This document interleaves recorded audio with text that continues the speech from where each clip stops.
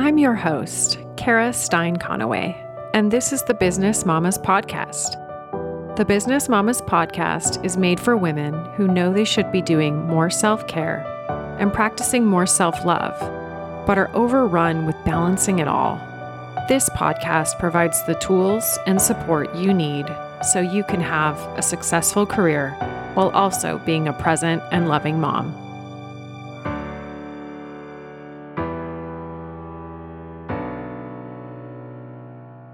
Thanks so much for tuning in.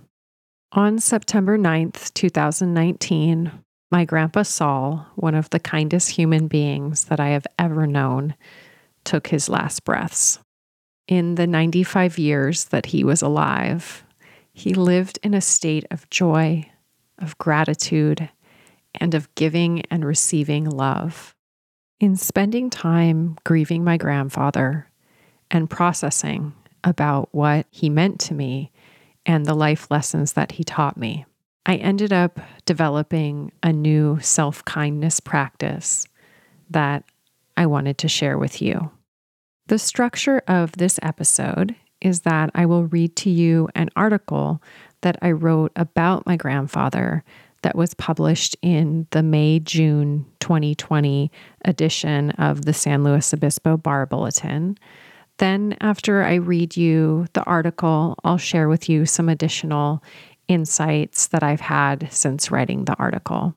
I hope you enjoy the episode.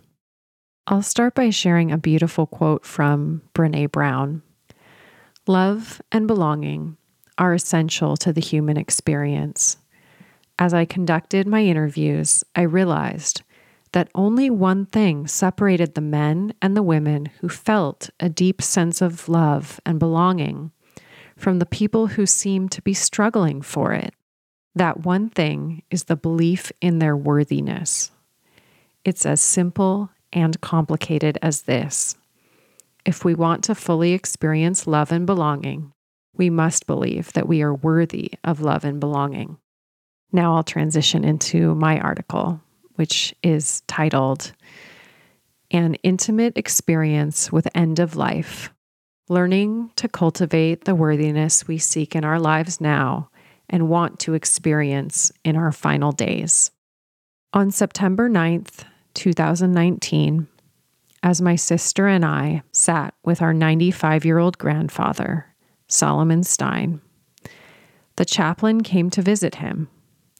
The night before, my grandfather had drifted into what appeared to be a restful sleep, and he remained so as the chaplain spoke to me and my sister. The chaplain told us that when he had spoken to my grandfather the week before, he had never seen anyone more at peace at the end of their life than my grandfather. My grandfather had no regrets. He was complete. And he knew he was so very loved. After more than 60 years of adventures, love, marriage, and partnership with my grandfather, my grandmother, Rosanna Stein, passed away on November 23rd, 2012. At the time of her death, both she and my grandfather were 89 years old. Within months of my grandmother's death, I had moved back to my hometown of San Luis Obispo with my husband and our infant son. For the last 6 years of my grandfather's life, and since he lost my grandmother, I spent nearly every weekend visiting with him. Being in his presence was a gift. My grandfather was a wonderful storyteller. He was a patient listener, and he was also someone with whom I could just sit. I could hold his hand. I could snuggle up next to him and just be held. I can't ever remember seeing him rush. He was always so very present with me. When I read Brené Brown's quote above, it immediately reminded me of my grandfather. If we want to fully experience love and belonging, we must believe that we are worthy of love and belonging. I think that one of the keys to my grandfather's joy-filled life is captured by this quote and illustrated by a story that my grandfather told me. When my grandfather was in junior high school, growing up in Brooklyn, New York, his mother would often hand him a quarter, which he said was a lot of money back then, and tell him to treat himself to a 3-course meal at his favorite Chinese restaurant after school. From the way his eyes would shine and the way he smiled when he told this story, it was clear to me that although he remembered the experience of eating at this restaurant, what he was truly savoring was feeling treasured by his mother. I believe that he carried that feeling of being treasured and loved with him throughout the rest of his life. He also learned to treasure and love himself. Because he felt worthy of love and belonging, he was able to fully experience love, both in giving it and receiving it. On September 9th, 2019, my grandpa Saul, one of the kindest human beings that I have ever known, took his last breaths. In the 95 years that he was alive, he lived in a state of joy, of gratitude, and of giving and receiving love. He focused his energy on the beauty he saw before him, and it inspired us all to do the same through his example. The loss of his life is one of the deepest losses I have ever experienced. Even though he lived to 95, no amount of time with him could have felt like enough. I wish the rest of our days could be filled with just being around him, not being able to stop by for a hello, some hugs and kisses, and listening to his stories is a new reality that I'm still not ready to accept.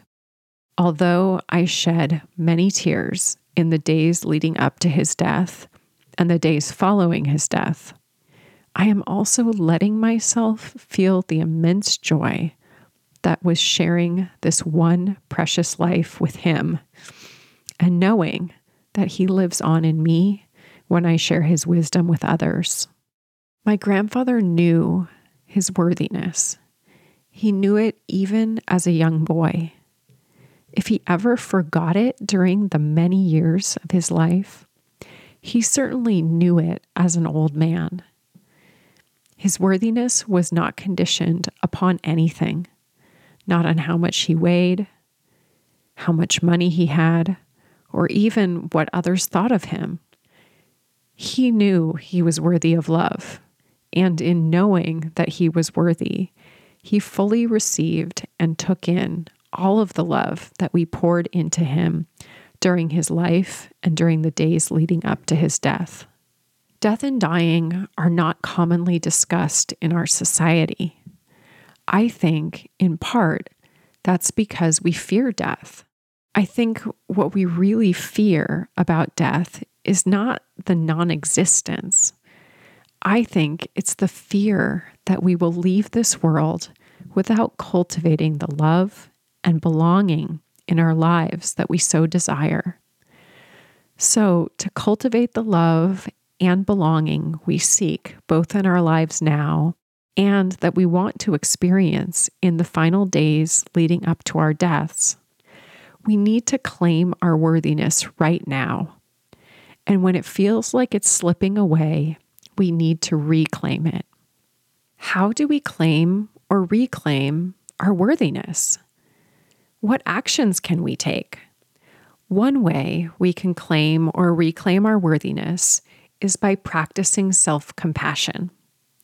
Brené Brown, in The Gifts of Imperfection, credits self-compassion researcher Kristin Neff with explaining that there are 3 elements of self-compassion: self-kindness, common humanity, and mindfulness.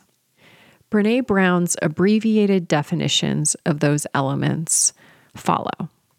Self-kindness: being warm and understanding towards ourselves when we suffer, fail, or feel inadequate, rather than ignoring our pain or flagellating ourselves with self-criticism.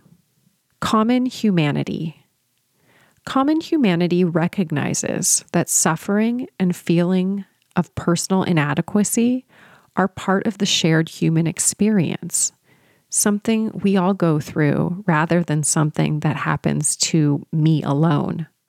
Mindfulness. Taking a balanced approach to negative emotions so that feelings are neither suppressed nor exaggerated. We cannot ignore our pain and feel compassion for it at the same time. Mindfulness requires that we not over-identify with thoughts and feelings so that we are caught up and swept away by negativity. In the spirit of my grandfather, I will continue to practice claiming my own worthiness, and I hope you will too. For me, of the 3 elements of self-compassion, practicing self-kindness is the one that I find most challenging and that I'm going to commit to practicing more often. One way in which I will practice self-kindness is to allow myself to feel into negative emotions. I recently worried about how the unknown outcome of a client's case would impact my client's life. I allowed myself to feel into that worry, and by exploring it rather than ignoring it or trying to distract myself from it, I found that the feeling itself transformed into a feeling of caring and compassion rather than worry. The physical sensation in my chest adjusted from tightness to lightness. The feeling changed in this beautiful way because I practiced self-kindness by allowing myself to create the space to actually feel the worry. This felt like a huge breakthrough. As feelings of worry or stress come up for me again, rather than trying to distract myself away from those feelings, I'm going to allow myself to acknowledge and feel those emotions. I'm excited to see where this new practice can take me. Which most challenges you? Out of the 3 elements of self-compassion, self-kindness, common humanity, and mindfulness, which one is the most challenging for you to practice? What can you do to practice it? How can you use self-kindness, common humanity, or mindfulness to help you claim your worthiness, like we learned from my Grandpa Saul? Who can you ask to keep you accountable for practicing self-kindness, common humanity, or mindfulness? If practicing self-kindness is your goal, then how can you remind yourself to treat yourself kindly? If practicing common humanity is your goal, then how can you remind yourself that you're not alone in your experiences? If practicing mindfulness is your goal, then how can you incorporate a mindfulness routine into your day, and what might that look like? Who else in your life do you think could benefit from learning more self-compassion? In what ways can you model for others what it means to treat yourself with compassion? In this new decade, and in the spirit of my grandfather, I hope that by sharing this reflection and my new self-kindness practice, you will have some inspiration for how you can start integrating a self-compassion practice into your routine. You might be surprised by how much it changes your perspective and your quality of life. And I'm going to close this article out with a quote from Christopher K. Gerber. A moment of self-compassion can change your entire day. A string of such moments can change the course of your life. Now I want to share with you some additional insights and ideas that I've had since I wrote this article that I hope will be helpful for you as you embark on this journey. In the article, I talked about how I was practicing self-kindness by allowing myself to feel my emotions instead of trying to distract myself from my emotions. And the one that I talked about previously is an emotion that does come up for me in my work, which is worry. It's worry for other people. And for me, it's worry for the clients that I am representing. And I am continuing to practice self-kindness by allowing myself to be with those emotions of worry. And I have noticed that by just giving myself the space to feel, that I continue to experience having that feeling of worry transform into a feeling of peace and compassion. And I'm filled with a gratitude that I know that I care about my clients and that I always am going to do my best work for them. And then the feeling of worry subsides. It lessens, it transitions into this beautiful feeling of compassion. And then sometimes it comes up again, and I get to go through the practice all over again. But it's been a really beautiful learning experience for me to practice self-kindness in that way by making space for my emotions in a way that I had never really made space for them before. I'll talk a little bit about common humanity. Common humanity recognizes that suffering and feeling of personal inadequacy are part of the shared human experience, something we all go through rather than something that is happening to me alone. One of the ways that I have been practicing common humanity is by setting aside time for meaningful connections with people that I really care about and really trust. For me, the most consistent place where I get to have this experience is in my mastermind group. This is a mastermind group that I formed, and we currently have 4 of us, all women business owners in my community in San Luis Obispo. And we get together twice a month for an hour and a half each time. And we create space to be there for each other. We are there for each other in our personal lives and also in our business lives. And it's just a place where we know we can come to be seen, to be supported, to be encouraged if we need it. And we've really created such a sacred space that is so nice to know that I have there for me, and to know that I'm getting to create that space for the other women that are in my mastermind group is also really special. Since March, we've been meeting by Zoom instead of meeting in person the way that we were doing before COVID-19. But even in a virtual space, there is still a meaningful opportunity for creating common humanity and realizing that we have so many shared human experiences and that life is better when we share it with other people.